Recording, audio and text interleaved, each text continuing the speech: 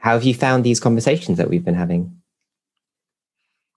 I like them because they make me think about stuff that I never usually would have thought of.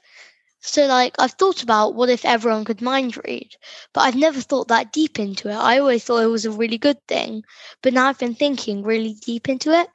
But then, like, some of the questions are a bit hard to answer, but then I like that because they're challenging.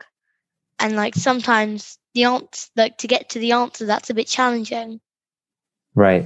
What makes you think deeper about some of these topics in a way that you hadn't before? Well,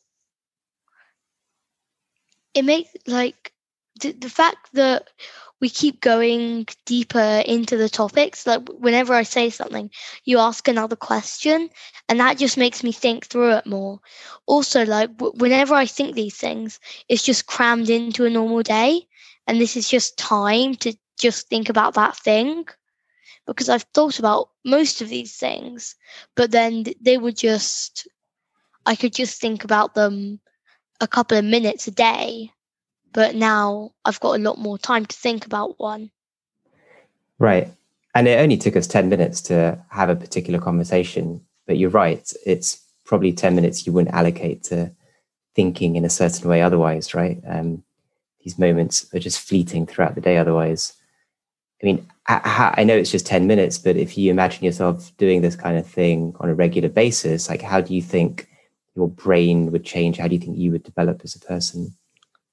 Well, for example, if you would do like the empathy questions, so if you were to do like one empathy question a day, then that means over an hour of just thinking about empathy a week. And then that would make you as a person and like the whole world more empathetic. And if you did one about philosophy, then more everyone would become more Philosophical. philosophical. Yeah, that's a hard word, isn't it? Philosophical. Yeah, yeah, exactly. And that's the intention.